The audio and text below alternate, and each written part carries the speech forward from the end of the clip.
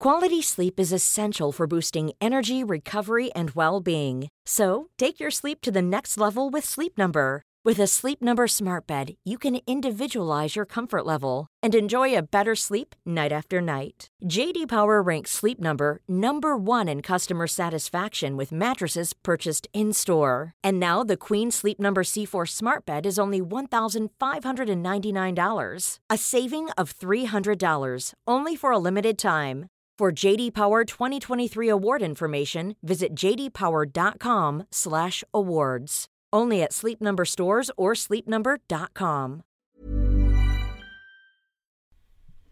Ladies and gentlemen, before we get this episode underway, I would like to say a big thank you on behalf of myself and Guy Montgomery. It's Tim Batt speaking here from the worst idea of all time. I would like to say thank you to Karma Cola. Just the best company. Just the best company. They make cola, but they do it the right way, folks. They go into Sierra Leone. They make fair trade agreements with the cola farmers, right? These are the folks out in the coalface. They are corralling the cola nuts. Cola nuts, notoriously aggressive. They've got cola dogs on them, corralling them together, and then they've got to milk the cola. They do it very tastefully, very ethically, very gently for the cola, so the cola's not upset. They're treating everyone with the greatest of respect. Not only that, but after having all the fair trade agreements, they've got this foundation which has raised over 50 grand so far, which goes to support 8 villages in Sierra Leone. They build bridges. They've put up a rice processing plant. They've sent 50 girls to school, which is a fucking big deal in West Africa, folks. Get them behind Karma Cola. It's a delicious drink. It uses real sugar. There's no artificial bullshit in it. It's just good stuff. And if you're in the States, you can't buy it there yet. So find a way to import it, smuggle it in, or lobby them online. They're on Twitter, they're on Facebook. Go, thank them for their service to the world community. Tell them your old mates Timbo and Guy sent you. And without further ado, here's the bloody episode. Thanks to Karma. It's the worst idea of all time. It's the worst idea of all time. It's the worst idea of all time.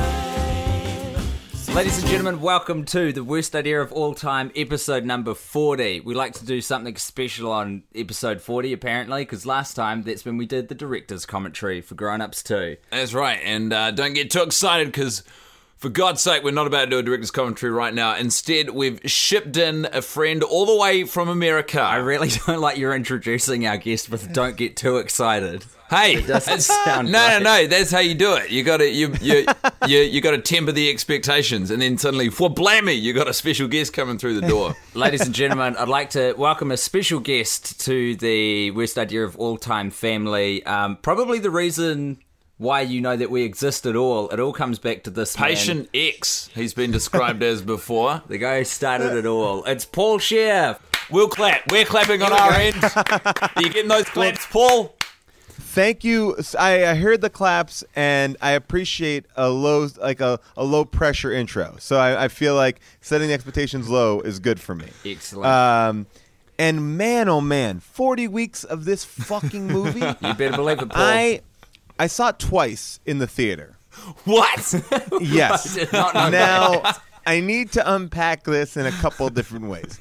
So my wife is, who's on the podcast, How Did This Get Made? She is a huge Sex and the City fan, and I don't know if is Sex and the City as big there as it is here? I mean, here it's huge. Well, it's all dead now, right? Like, it's still dead in America now. It was big here. Yeah, nothing in New Zealand is big in the same way something's big in America, but it was pretty, unanimously popular. Okay, so here I was in New York when Sex and the City was going on. I think my wife believes she is, I am one of these people. I think especially when you lived in New York at the time of the show, it was like, I am them, they are me. And so after many years of me taking my wife to, Indiana Jones, Star Wars, whatever, she's like, now you're gonna come with me to my jam. You're gonna see my movie, and I took that and I was like, fine, I'll go see it. So I saw the first movie, and I'm gonna say right off the bat, I like the first movie. I'm not. Look, for what this is, And I'm not going to be above it. I watched the first movie, I believe, also twice in the theater. That's fun. And it was kind of, yeah. And I could see my wife enjoying it. It was really fun. It was like bringing, it was like, I don't know. It was like, I guess, the same feeling that you would get if you brought a child to see Star Wars. Yeah, for the first time. is June like does she have the box sets? Like, is she a real diehard Sex and the City person? Or was back in the day? I've seen her binge. She doesn't have the DVDs, but I've seen her binge. Like, June doesn't have many possessions. She doesn't like to collect things. She's a transient, all right? Yeah, She likes to say lightly footed. She has a wooden. She has a bindle and a stick. Yeah, and whatever she can't keep in there gets thrown away. She's always cooking beans on trains. We've heard this about June. So, it was, but I've watched her binge it. I've watched her like sit in front of the TV and watch episode after episode. It was in our house enough that I know, and she's a fan. She's a big fan, and her excitement for the premiere was pretty amazing, the first one. And we're going to get to the second piece of crap, but the first one.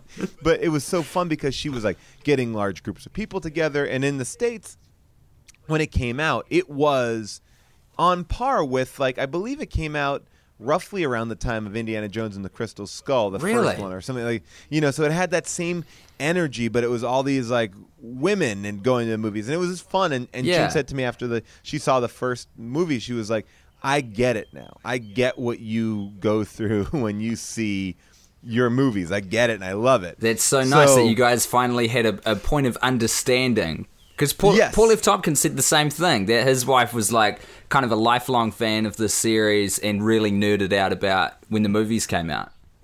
Well, and that was it. And so it was like, it was really fun, and I felt like not proud or excited, but it was like, oh, this is kind of a cool thing, because I feel like, that fanaticism to go see some sort of like, whether it's Lord of the Rings or The Matrix or whatever, it seems oftentimes more geared to the males, like, and so it was really fun to see her really get involved. And then all that set up to say, to watch her experience this was amazing, because she went through the same thing that I went through when I saw Phantom Menace, which was it's good. I think it's good. And it takes you a while before you could admit that it's total and complete garbage. It's a garbage movie. Never heard it compared to Phantom Menace before, but that seems like the perfect analogy for this film.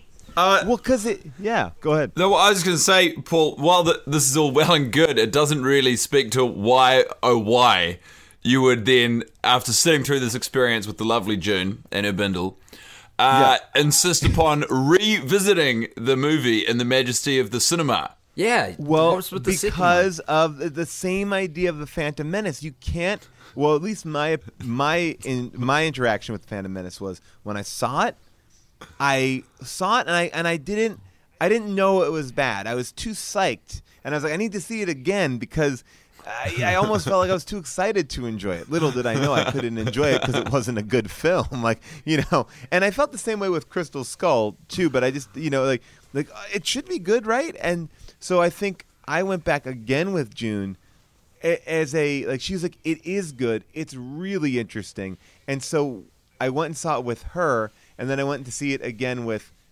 Casey, her writing partner, who's from Happy Endings and stuff like that, and her husband. And so we went as like a double date. It was the second one that we saw. And I think midway into the second viewing of it, she quickly was able to be like, oh, it is bad. I wasn't wrong. Because I was very harsh on it. She was confused by it the first time. The second time, we both left on the same page. One of my favorite things about How Did This Get Made, your podcast, Paul, is June's insights, because she's wired differently from the rest of us. And she just comes in there with a very different perspective. So after the second viewing, was she even she was convinced that it was not a great film? Yeah, and now I'm giving you my impression of her. I'm sure if you had her on this podcast, she would have a lot of saving graces. But in previous years, or as the years have gone by, we have talked about this on the briefly, and I've seen her admit that this is not a good movie, and being disappointed by it. Like watching her get disappointed by her friends. I was like, now you know how I felt when I saw Crystal Skull. Like they betrayed me. Everyone that I loved betrayed me here, and I think that was an interesting thing. I mean, and knowing that I had to watch this movie with you guys, I will first say I kept on putting it off. And then I said, well, I'm going to create a viewing plan which will allow me to watch 10 minutes of it a day for like 10 days. No. And I was like, that will create something in me where it's like, it's not insurmountable. And long story short, I didn't do the 10 minutes. And this morning, I woke up early, I came into work, and I put it on. And I've been furious. I've been furious ever since it started. I just finished it. And I'm angry. This movie made me, from minute one, it makes me angry. But you the title sequence should be pretty attuned to this sensation as well, because you watch rubbish movies constantly. And you've already seen this one twice. I know, but there's something about this that is, and I wanted to, and this is what I really want to talk to you guys about, because after 40 times of watching it, you must know, there's something different about the makeup of this movie it's infuriating. It makes me, I don't know why it makes me angry. I don't know if it's maybe it's, I don't like the comedy. I don't like what they're doing. I think what they do a majority of the time is offensive. And that's something that I'm never offended by. I'm like, I think this is, your point of view is just being offensive to this. It's so, I mean, look, you can only a movie that essentially has a Marx Brothers-esque peek out in burqas. Yeah. That is not I think it's played for Go ahead, yeah. No, sorry, you're saying that it's not played for. It's not played for the right laugh. It's no, they're actually just doing it. I don't think they're commenting on it. That whole final chase sequence or whatever that is.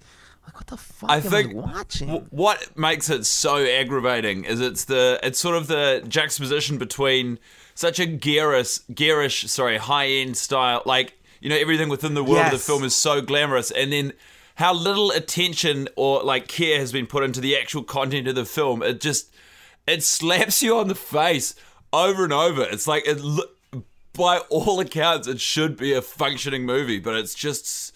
It's not. It's not even close. And that's and you know what it is? I find a real joy in, I call them a 4-quadrant movie. It's not my term, but the idea that it's a movie that can appeal to your grandparents, your parents, your kids, the boys, the girls. It just kind of it fills all the quotas, all ages, all sexes. And that's Green Lantern is a perfect example of a 4. We're gonna make a movie with Ryan Reynolds is gonna appeal to everybody. And when they try to appeal to everybody, they alienate. It becomes a whole mishmash. Right. This is not trying to appeal to everybody at all, and that's what makes it even worse, because it's they had carte blanche. They could do whatever they wanted to do, and they have done it successfully for years on a TV show. They made the first movie, and then this one, it's almost like you had too much sugar or something. It's like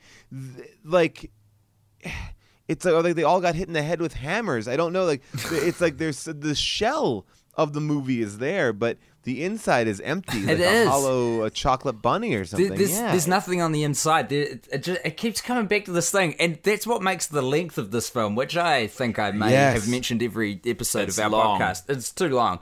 But that's what makes it all the worst. 2 hours and 26 minutes, right? Of hollowness. There's nothing to kind of latch on into in that. And that's what I think makes me angry about it. I don't mind a bad movie. I don't mind a movie that's trying. Even on our podcast, very rarely do we have a movie that elicits a genuine anger in me. The only other movie that elicited that kind of anger was Last Airbender. Because it was another movie that should have been good based on cool source material that was just what? It's nothing. It's hollow. It's empty. It's soulless. And I think that's the other thing. It's I don't think that these people like their characters. I think that these characters they hate them. Yeah. They hate them. Well, it's like watching a hate fuck. Yeah, and like this iteration of the characters, I'm not super familiar with the show, but Yeah. there is nothing redeeming in any of them. They are all just baddies. No. Like, And they're like so superficial. It's like it's terrible. we're really coming in heavy on the hate parade early, and that's fair. I mean, we've seen it 40 times. You've seen it 3. Between us, Yes. we've probably cumulatively seen it 43 times more than necessary. Let's to cap off the first quarter hour. Let's try and shine a little sun ray into this dark, stormy Okay. cloud. A shining light. You can lead, Tim. What we like to do, Paul, is just pick a part of the film that we actually genuinely enjoyed this week. Because otherwise, it's Okay. just us shitting on a movie 52 times, right? And no one wants Yes. that. It's pointless. No. I have a moment. I want to hear your guys' moments as well. Okay, mine briefly is I can't even. I've written it down as a note. I can't even remember it. What bit is that? Smash right. May or may Oh, not. that's right. It's when they're in the karaoke scene. We've really had to dig into the minutiae of the film now, Paul, to elicit these after week 40. They're in the karaoke scene. They're about to do the big number. Miranda is learning from one of the waiters how to order a drink. And Right. he says something akin to smash right, which I can only imagine I'm mispronouncing an Arabic way of saying listen to what I'm saying. Right. Because he keeps repeating how to say this And is eventually please. Miranda, who's been playing the role of enthusiastic learner the whole trip, just is like, I don't give a fuck how you say it, just bring me the goddamn drinks. Well, she doesn't. She says, yeah, that's fine. Right. She dismisses him. No, but you can see in her mind there's that switch that's flicked, which is like, just look. It's the same bit as when Big's trying to nail Penelope Cruz's name, and then just everyone gives up real quick. Carry on, very Yeah. well. Well, it's also the point of this movie, and I'm gonna get to the thing that I like, but I'm also gonna talk about a theory that I have too. This movie was like, oh, let's get all these cameos in here because they want to be in the movie, and they just kind of shoehorn them in without not even trying. And I was gonna bring up maybe I'll hold this thought and we'll finish this section and I'll bring my thought to you. It's free for man. It's jazz, baby. Come on, baby, we're All right, riffing over here's here. my thought. Do you think that by being on this set and interacting with this director and this writer and these actresses, that this was the beginning of the end for Miley Cyrus? Do you think that this was the beginning of eroding her nice image and then started putting her on a downfall of being this insane, aggressive performer? Wow. Well, let me sidestep your question for just a moment while I try and track it in my mind. Because, as you know, Paul, we watched Grown Ups 2 for 52 weeks initially. Yes, I do. Yes, I listened to many of them. Really gravitated towards Patrick Schwarzenegger's character. He was kind of Yes. like an extra that had one or two grunts as scripted lines in the film. And, Yes. of course, he was romantically entangled with Miley for a bit in the early days. Yes. I think just before she sort of had a public fall from grace, some would say, evolution. Yeah. And boy, were we delighted, shocked and amazed to see Miley just appear on the screen in front of us. Actually, probably chart Miley and Patrick's relationship in accordance with the start of this podcast. Because I know when we started, they were together, and then the breakup happened while we had to look at Miley Cyrus on a weekly basis. I think it is kind of, you could look at it as like a stepping stone or a landmark moment at which the turning of the screw started to occur. But to accredit it all to Sex and the City 2, I mean, I feel like these are nope, fuck you, guy. billionaire I'm teen with, celebrities. There's always going to be a turning point. I'm Team Paul. This is Metric Pikel King's fault. Mattress Pikel King. Yes. Well, because here's my theory, guys. Sex and the City 2 was released in 2010. The sticking out the tongue is kind of the beginning of the end for Miley Cyrus. 3 years later, like, she met these girls. She started to see how the other side lives. She gets a little bit out of her country, kind of roots. Yeah. She's still Miley here. She's not the one that's smoking weed all the time. She saw the other side. She essentially got brought to her own Abu Dhabi by being on this set. Her eyes were open to something that she did not know before. And I think it was slow. And then 3 years later, she has, like chrysalis or something, she has turned into a butterfly that smokes weed. It's so meta. She wakes up in cold sweats remembering her experience on set. So, Paul, take us back to your shining light. What was your Okay. your actual enjoyable bit of the film? I'm going to say, and you probably have already talked about this, but my shining light was the, I'm forgetting her name right now, but the Liza Minnelli the Single Ladies Dance. That was I believe, my first ever shining light. I'll tell you what, Paul, if you stick around week after week, you will learn to resent every goddamn part of that performance. Well, hey, I wanted to ask you a question about this as well. Do you believe, okay, because when they first show her coming on stage to officiate the wedding, she's hobbling as if she can't even move. And then she's doing a pretty intense dance. Was there facial replacement in that scene? It's entirely possible. We had a New Zealand film critic on one week, and he said there's a lot of CGI nonsense going on with their faces, digital facelifts. Yeah. So Yeah. why wouldn't that extend to recreating Liza Minnelli's face on top of a stunt double? Yeah, Because- you can almost explain it away by saying, Liza's hamming up that hobbled Borkin for effect. She's making a similar decision to Gene Wilder in Charlie and the Chocolate Factory to shock everyone. Ooh. I like that. I'm a big I like fan of defending sort of I like to imagine that things like this are chosen performances by the character. So Liza knowingly came in hobbling. It's not that she's actually old and hobbled. It's that she wanted her character of herself, Liza Minnelli, to sort of portray this so that when she does eventually perform the Single Ladies Dance, that pullback and reveal is greater. Wow. Okay, so that's interesting. I mean, that's giving a lot more thought than I feel like this movie has had. But if that's the case, I would think that it would be more like Willy Wonka, where you see the hobble and then you break into the dance. Because it's so separate, I feel like I don't know. I don't. She is puffing by the end. Like, she is positively on her last legs. Liza's old school is the thing. Liza, she came up in that same school with Gene, so they've got similar acting techniques. Michael Patrick King, who wrote and directed the whole thing, it'd be fair to say he chopped it all up. There's probably that transition scene somewhere on the cutting room floor of Liza doing that roly-poly into Single Ladies. Yeah. But I mean, obviously, as you say, if you don't see it, how do you know? So I think, your suspicion's accurate, but if you stick around for 39 more weeks, Paul, you'll probably get to the bottom of it, much like we have.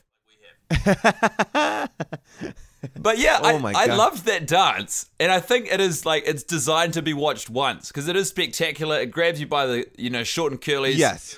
And it's fun. It's playful. It's like, hey, now we're going to do a big number in the film. It's like, oh, cool. What a cool way to sort of inject some energy right at the start of the film. But then, it's also coming on the heels. I would say it's coming on the heels of arguably really upsetting sequence, which was like that gay wedding was upsetting to me because I do feel like, was it?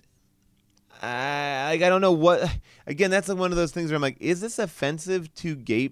It's almost definitely. Yeah, right. It has to be. Yeah, I definitely think so.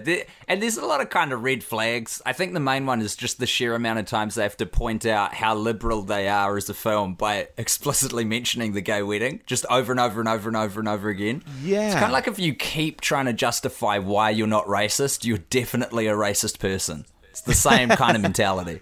Well, it's almost like, I guess it's even if you go like, well, we're gay, so we can say all this stuff about gay people, but it's like, yeah, but now I'm feeling uncomfortable. And it's like, yeah, it just, there's something about it. Just something about it. No, and we talked about this recently as well, when they try and, within the realm of the film, explain it away, when they're like, shouldn't we be a little, they say at the wedding, shouldn't we be a little more PC? And then Anthony rolls in and says, can you believe this place? It looks like the Snow Queen exploded. And then all of the characters, as if that's their hall pass for being vaguely homophobic, is like, well, how's that for PC? And it's like, fine. That's a really inoffensive, innocuous comment. But what you were saying... Snow Queen's not here. She's not being offended by that. She's not a real sector of the community we have to worry about that's been trampled on and her rights have been disregarded for centuries. She's fine. She's not real. They're covering their tracks, but absolutely fudging it. They're covering their tracks in fudge, Paul.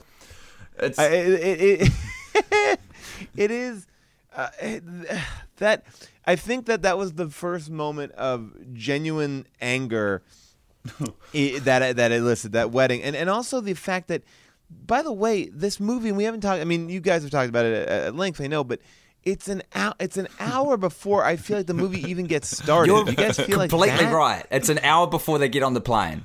Only just, but it's like an hour and 1 minute is when they're on the plane. We were, or I was specifically yelling at Carrie to get in the car and get to the goddamn airport yesterday at every turn possible because got mad. they could not dilly-dally more. It is an outrage. It's like, and it's like, it's all these like beauty shots, all these like I mean, they take you. I don't know. Everything is like you sound like us, like Really worked up for. grizzled veteran. Because it's like they're like, who is it? Like, who I feel bad for? The editor. The editor had to be in there. Hey, and quit. they're like, and that they were like, can we just cut down the apartment? Like, okay, yes, she opens the closet, great, but like then we got to show her other apartment. Like it's and then let's go see the hotel in Abu Dhabi. Oh, and that's God. just the macro stuff. If you get down to the micro, the example I've used before is like when she's pouring the whiskey for Big, you have to see every step of the process because they've got no faith in the viewer's ability to connect the dots between her walking over to the decanter and just coming back with whiskey. Like you see her walking over to it, touching the bottle, opening the top of it, pouring it into a glass, walking back over, giving it to him. It's like we are essentially watching the birth of cinema, where you only could show one image because the audience wasn't capable of connecting dots. And then, like, where those characters die if they leave the screen? No, they're still alive. We don't have object permanence anymore in the realm of cinema. That is it. Jesus Christ. There is, and to me, like, watching it again too is like, it's tricky because I am definitely one to rail on Entourage and, find faults in Entourage. And this is less like Entourage, I would argue, is this. It's super dumb and the plots are lame and there's no learning and there's never any arc and et cetera, et cetera. But and again, going back to this idea, there is some joy to it. It seems like they're having fun, or it seems like the people who are writing it are having fun. Here, it just seems like labored. I don't know. Yeah, I just don't know what happened to them. What happened happened between number 1 and number 2 that created this anger? Well, I mean, we've heard some varying theories, and I think you're right. That cynicism really permeates the whole film, and it just smells like the whole thing is money. There's no love. It doesn't. Yeah, watching them act, it doesn't look like they're having fun on set. And we had heard that as well. We'd heard that the women had kind of fallen out with each other because a sort of riff had opened up. I think it was about SJP as an EP, and then also the amount of screen time. But this is all, hearsay. We don't know this for sure. She always had more screen time. She's the lead of the show. Yeah. Well, maybe there's a feeling that they were doing her a favor. Like, we're all going to trot out this dead horse. We're going to tow it around the yard one last time so we can all cash a check. And maybe it was a bridge too far, and they were like, we are going to do this, but by God, we're going to do it begrudgingly.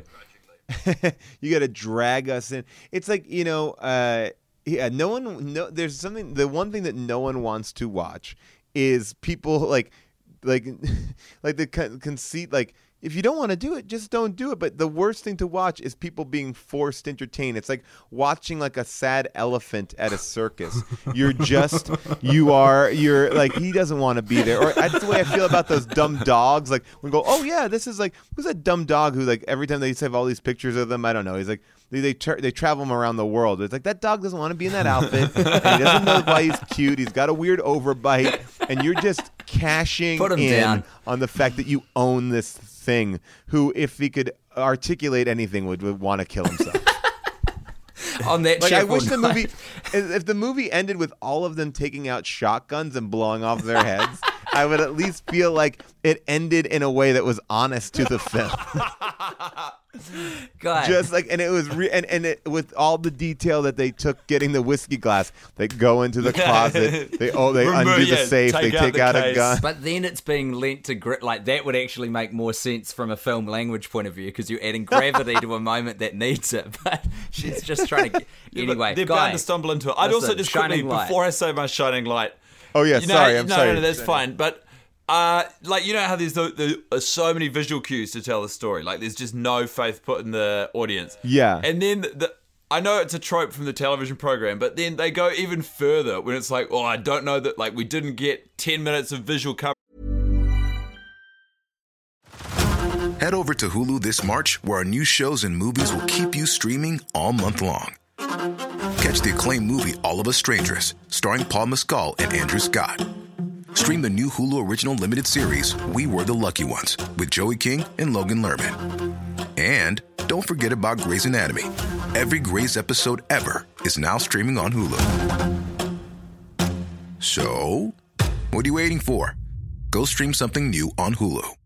Quality sleep is essential for boosting energy, recovery, and well-being. So, take your sleep to the next level with Sleep Number. With a Sleep Number smart bed, you can individualize your comfort level and enjoy a better sleep night after night. J.D. Power ranks Sleep Number number 1 in customer satisfaction with mattresses purchased in-store. And now the Queen Sleep Number C4 smart bed is only $1,599, a saving of $300, only for a limited time.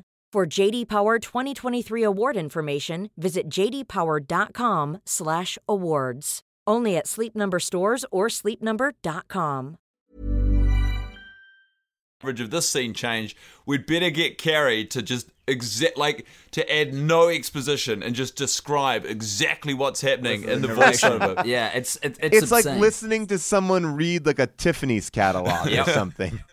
I'm pretty sure that was the brief. From what I understand, MKP in his basement when he was banging out the script for this goddamn carcass was saying, it reads like a Tiffany's catalog, and I need you all to honor that. Now, I have a question. Oh, wait, sorry. I keep on forgetting to listen to your... it's fine. your It's shining It's moment. much more fun to talk about things we didn't enjoy. But my shining light, and by God, I'm clutching at straws. You will have seen the cupcake scene, Paul. You know, when Charlotte is baking some uncountable number of cupcakes for the after-school party. And she's like, I mean, just across the board, things aren't going well. And she is, you know, her daughter, I think it's Lily, is she's doing painting with red paint, or it looks like it could be icing, but I think it's paint. And she's going, Mommy, look what I did, look at me, me, or whatever. And then she walks up to Charlotte and she bangs her hands on her butt and leaves 2 perfect red handprints on the vintage cream Valentino skirt. Did you see that? Of course I saw it, and I love this whole moment. I want to know what part in particular it was your shining light. Well, the part that was my shining light was, but several frames later, when Charlotte goes to shut herself in the pantry on account of being overwhelmed emotionally, the handprints, by some mystery, I am left to assume, have moved. They are no longer as close to one another as they were previously. They're further out on respective cheeks. It is a continuity error of the highest order. That is, because they had limited time with those kids. They probably shot the pantry scene first, and then they they immediately shipped the first one off to Planet Hollywood to be displayed on some sort of wall. That is amazing. By the way, continuity mistakes, I imagine there are a lot. I know that it's a bad movie when I start watching the extras. And I will really start to hone in on a group scene and just watch people in behind. So when you're picking up continuity, all hope is lost. Whenever I do anything, people are like, "Hey, you had that in you did this." And I was like, if anyone notices that or gives a shit, we've already failed. We have failed on the highest level, because no one until years later saw that one stormtrooper hit his head in Star Wars, until we could watch it a million times. And then because you're like, oh, I guess now I'm watching it for whatever. It's like, when it's good, you don't notice continuity. Yeah. See, Guy and I had a big debate about this yesterday, because I don't even rate that as a continuity error. So the hand position changed a bit. I guess you're right. Tim's attitude was, it's taken you 40 watches to see this, therefore it does not warrant judgment as it's got to be big to be a continuity error. That's like a very minute person has access to that as a continuity error, which I still think that in the sentence, the words continuity error there, therefore, what I found is an embarrassing gaffe that should be uploaded to IMDb immediately. Definitely doesn't qualify as a shining light because this is supposed to be a brief respite from us hating on the film. Yeah, and the brief respite was, I caught you out, you dastardly villains. Bloody hell, guy. Look, I don't know. Well- it's tough going, Paul. Like, at this point, I'm almost turning to you like a therapist now. When the movie comes on, there is genuinely a force field between the action and the audio, and I speak for, I think, both of us, our ability to engage with it. It's just like, you've got your favorite movies, and it's kind of like a warm blanket, like Star Wars, like you're saying. Yeah. You know everything about it, and you can put it on. It can be on in the background, and it's just comforting, and you know the beats, and you can probably shut your eyes and still visualize what's happening. Such as your level of fondness and familiarity with the movie. Yeah. This is like... Actually, I just want to bring this up because I heard it on How Did This Get Made recently. Paul, I thought it was so endearing that you used to tape movies and listen as a kid to just the audio of films, like when you're on the school bus and stuff. That is adorable. It was the best. That is adorable. It just made me think. Yeah. Sorry. No, that's all right. But No, I mean, the thing is... By the way, you would be surprised. I got because they were like, you recorded your movies and listened to them. I was like, yeah, Running Scared, Billy Crystal, Gregory Hines, listening to it all the time. And they're like, and my friends, or not my friends, people would tweet at me, I did the same thing. I did the same thing. I did the same thing. So I feel like I'm not alone. You're vindicated. I'm not alone. No, you're not. Yes. You're not at all. I just like the notion of how much trouble in the era you would have had to go to enable that experience. Oh yeah. What was the technical setup? What do you record the It film? must have been a on- VHS, I just put a tape. right? I just put a tape recorder in front of the TV. That was it. I was a young just kid, so it it's was just like grainy audio of the film. yeah, exactly. And when I heard it pop, I would listen back to where it kind of last ended, and Yeah. rewind the movie, and then flip the tape and put it in the other side. And there was a little bit of atmos, the Scheer household. You'd have the goings Oh, on. I would do it and then leave my room so I wouldn't kind of tamper with it. I'd have to then send myself away. Sit outside with a glass against the door, waiting to hear the cassette player pop. Literally, it was sad. I mean, it was very sad. But that's I exactly think it was what I all right. did. We wouldn't be having this conversation if not for your dedication to film. But yeah, what I was going to say is, so there's that familiarity, that comfort blanket in essence, and then this is, it's like this twisted version of the same thing where it's like all this stuff that we know so well, and it's the relationship's toxic, the blanket's got fleas. Actually, funnily enough, this recording studio that we're in also has fleas. I just had to flea bomb it. We got flea some- bomb. Oh gosh. Got some couches off New Zealand's version of eBay, Paul, and it didn't end well for me. I thought I was getting a great deal. Yeah, you can get big couch and 2 lazy boys for $100 New Zealand dollars, so long as you're okay with them having fleas.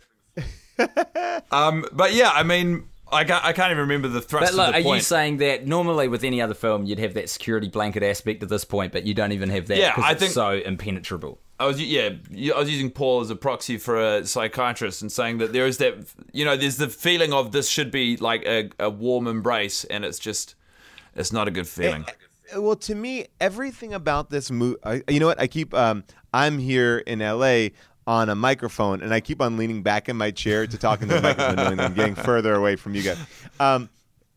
I think that to mess this up is harder than to do it right, because you've already done it successfully in a series and in a movie. So what, and I think, I don't know. You're right. Like, this should be everything you described. It should just be a warm blanket. It should be nonsense, and in a good way. Like, these characters just having a fun little adventure. But I don't know if it's the fact that they've kind of aged out the characters in a certain degree. It's like they're no longer the issues that they're getting into are no longer fun. And they're about marriage and the pain of kids. And the only one that's kind of fun is Samantha.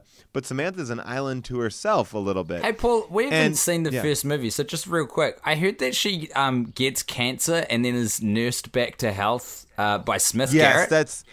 yes. Yeah, that is like a D plot that kind of just quickly happened. What? Yes. That's a deep plot. Yeah. She gets Oh cancer. yeah, it's not a main thrust of the film. Wow. No, not in my memory of it. It's there, and it's like, I have cancer. But by the way, that's a topic that I think honestly, maybe I'm having like a fonder recollection of it. They handled well, and it was interesting. And it was like, how do these girls? It's about their friendship and how do they get over it. And then there's also a whole bunch of other bullshit.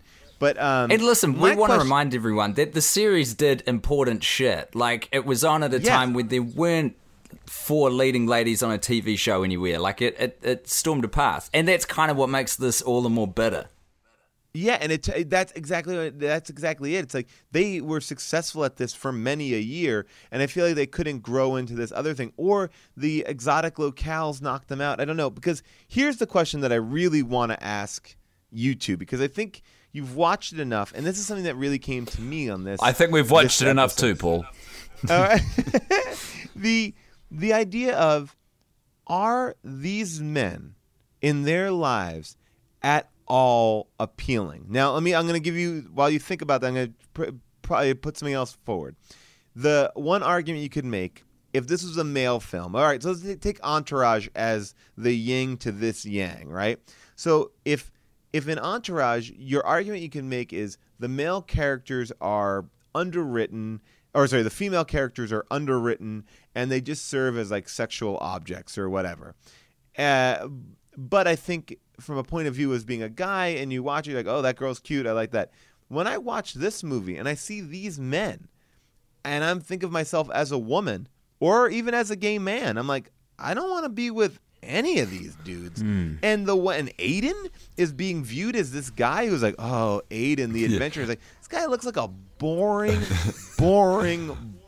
guy. Like I don't even know. He's and Mr. Big is like a fucking asshole. Everyone's an asshole. I'm like, what? These women, I want more for them than these men. I don't like these men. You're right that there is no respite, and that everyone in the movie who gets enough screen time is revealed to be an asshole. Steve, I love Steve. Steve is a good. I love Steve. I just love him. I love him. We've got some theories about Steve. We won't go into them. The dual-sided, the two-sided coin for us doing this particular nature of this project is that the underwritten nature of the male characters in this film allow us to project many ideas onto them, vis-a-vis Steve being the father of Brady the Rat King and running for the city of... running for mayor of city of New York, launching his own self-styled spelling dictionary books, etc.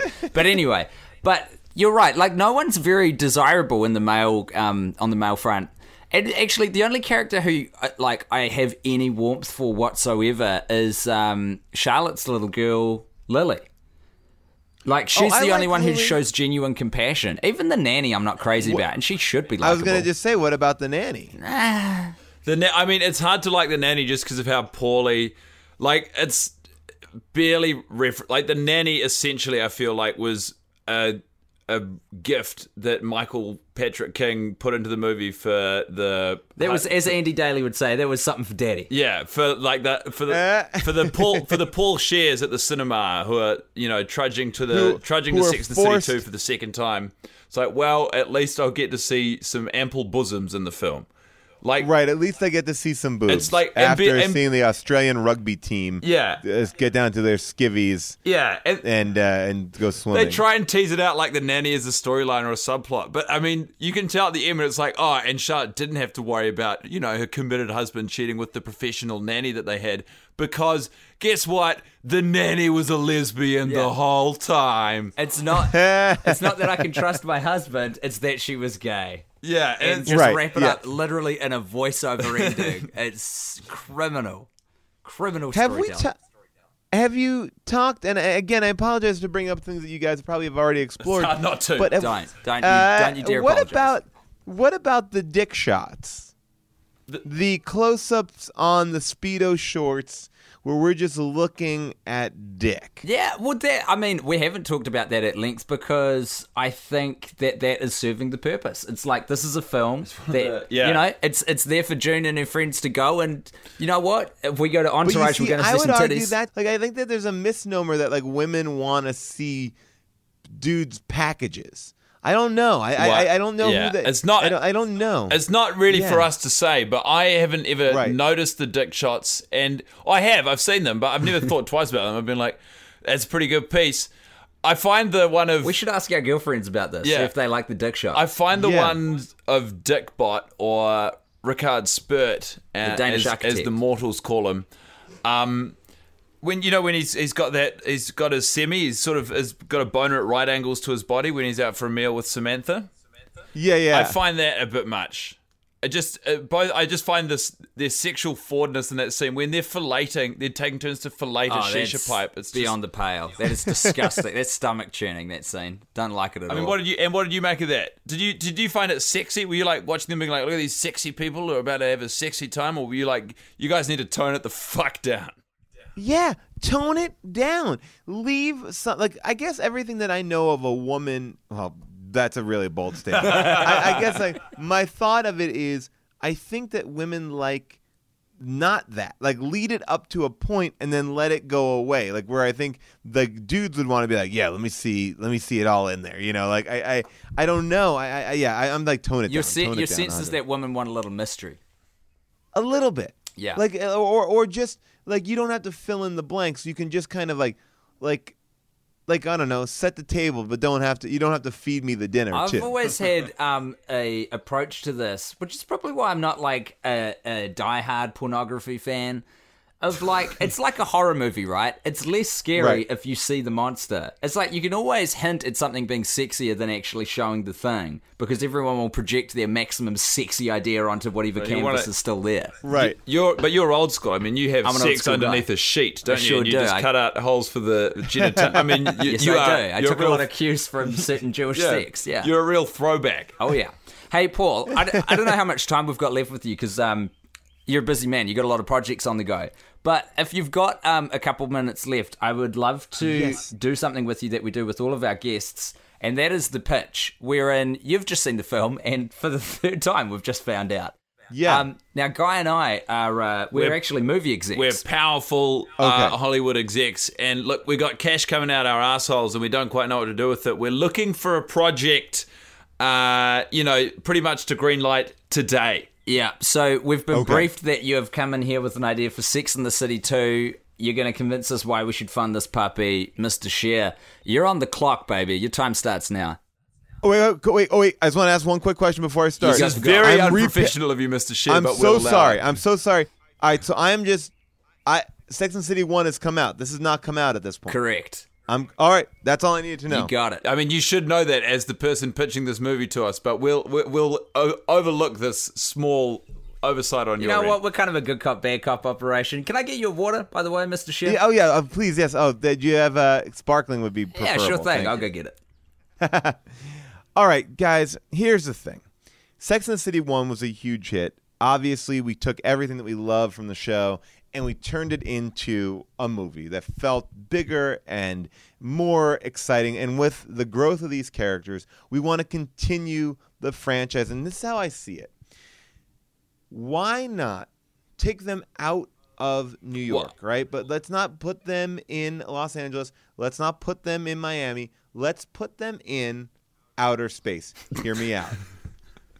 Virgin Atlantic or Virgin Galactic is launching, right? Right. Everyone Yeah, we knows all know that, that's yeah. on the horizon, right? It is going up. They're on it the first flight because Samantha has gotten some sort of it's some publicity thing. She's in PR. She brings her friends. Why don't we all have them? Believable. Yes. A Cosmo in space. They're all going to have a Cosmo in space. Now, here's what happens.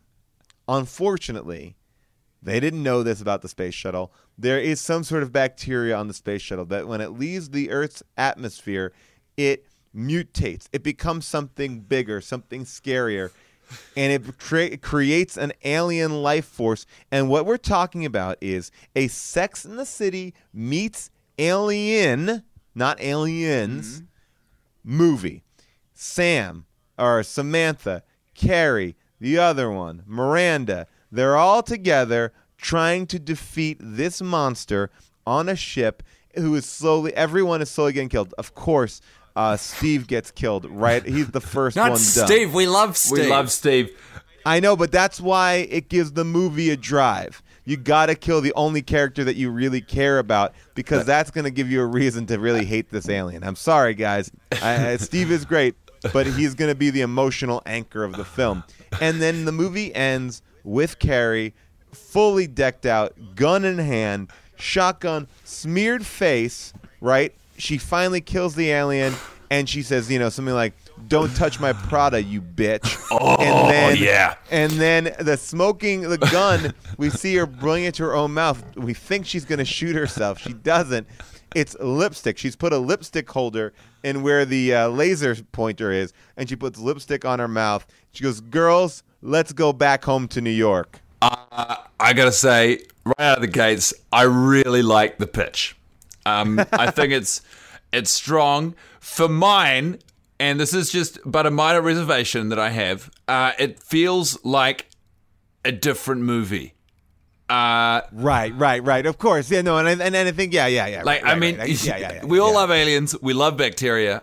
We love guns. We love Ridley Scott. Right. Yeah. But I mean, but I like taking them out of their comfort zone and putting them on a rocket or a ship or something. Oh yes, yeah. Could we maybe transplant them somewhere less sci-fi? Is that in your wheelhouse? Oh, yeah.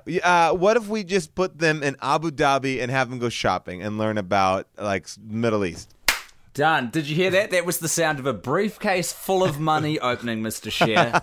My people will get in touch with your people. I like how open you were to that rewrite. You agreed instantly. 100%. Because here's something that I've been thinking about, and I don't know if, and this is something I really want to bring to people's mind. As a writer, it's about, uncovering things. And did you know, and this is...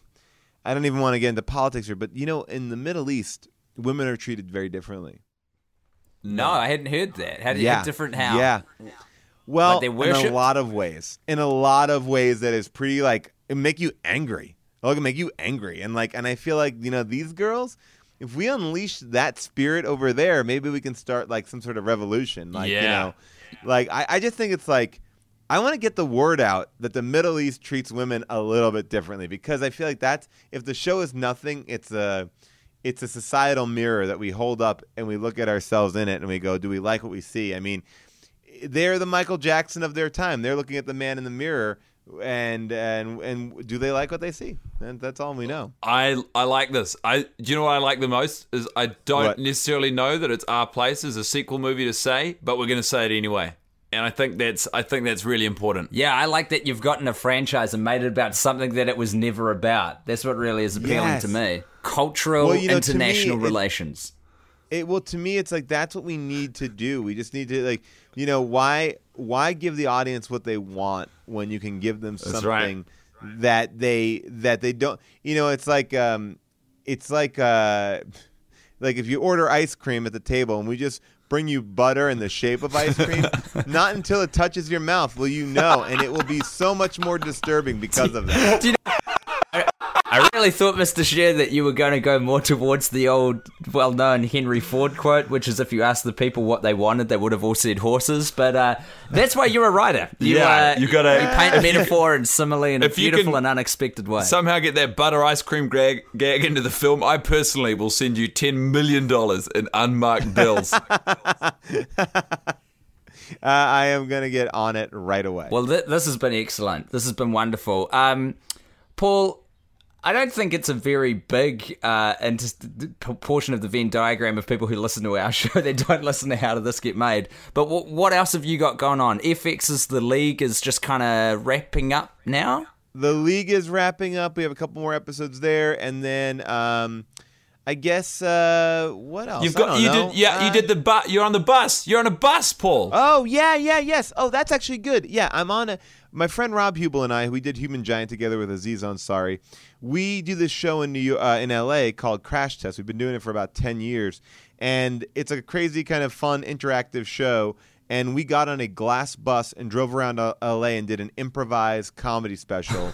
And it's available everywhere around the world because it's on Vimeo. Awesome. So Vimeo allows you to get it wherever you are. And if you have iTunes, it's on iTunes. But I don't know internationally where it is. But internationally, it's available on Vimeo, which is great. That's so cool. Yeah, and it's got Aziz Ansari and Rob Corddry and Aubrey Plaza and Earl Sweatshirt from Odd Future, and Tom Lennon and Ben Garant reprise their Reno 911 characters. So it's a real fun. To me, I don't do stand up, But I do a lot of these shows at UCB, which is the Upright Citizens Brigade, and we call them like a fuck around show, and it was a real fun way to kind of do that in a professional way. So I think you might like it. Absolutely. I have seen it. I can highly recommend everybody gets involved. And if people want to find you online, Paul, how may they go about that? Just at Paul Scheer. I'm pretty much at Paul Scheer all the time. That's so easy. But wait, spell Scheer for people, because there's a myriad ways you can fuck that up. SCHEER. There we go. You just got 3 followers, buddy. 3 brand new shiny followers. Yes. That's right. You treat them right, Paul, all right? Yeah, I will. Well, I wish I could say thank you, but I can't. This movie is garbage. But I feel like, hopefully we got to talk about some things that were a little bit different. And before I leave, can I just bring up the one thing that I thought was interesting that I want to see? One more thought. Please. I just want to... when Miranda's kid is winning a prize at one point, the thing that the teacher says is, "And winner for first place for the mouse maze." What was he doing? Because he's just holding up a small box that looks like not a maze and not anything where you could put a maze in it. And that again. It speaks to the laziness. You have truly wandered into the wasp's nest with this one. So that is a question that we asked ourselves a few weeks ago now, a couple months ago, and there is now a rich vein running through our podcast of Brady is the kid's name, of exactly what he's up to. So more or less, and we'll try and give you the cliff notes here because, we appreciate times of the essence. Brady, because we thought it's insane that first, someone who had an experiment with a hypothesis, what is static electricity, got second place, while Brady, who just put a fucking mouse in a cardboard box, wins. Exactly. Well, I'll tell you what's happened here is Brady has learnt how to develop the brains of vermin, specifically rats, and moreover harness the intellectual power of said species. And kind of use them as a society as well. Yeah.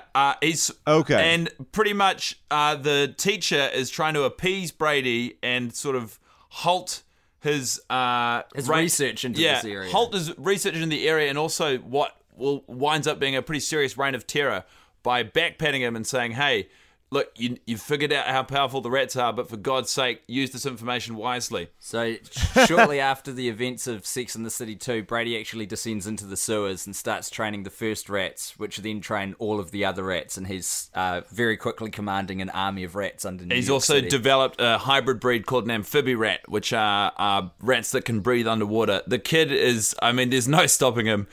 There is but one hope. We almost got it out of this episode with Paul Scheer thinking we were sane. We were so close. No, by the way, I'm all in. I'm in for this spin-off. I'm in for this Netflix spin-off series of a side character in a major way. Sex and the City 3, as far as we know, is going to be the battle of Brady the Rat King against Dickbot, who is a whole other Ricard Spurt, who is just quickly once more a Japanese programmed cyborg who is solar powered and roams the Arabian desert, learning how to interface with humans so that he can eventually take over America. And they're going to battle it out for supremacy. And it's look, it sounds crazy when you kind of lay it out. I'm by the way, I'm so in, and I feel like this is where the franchise needs to go.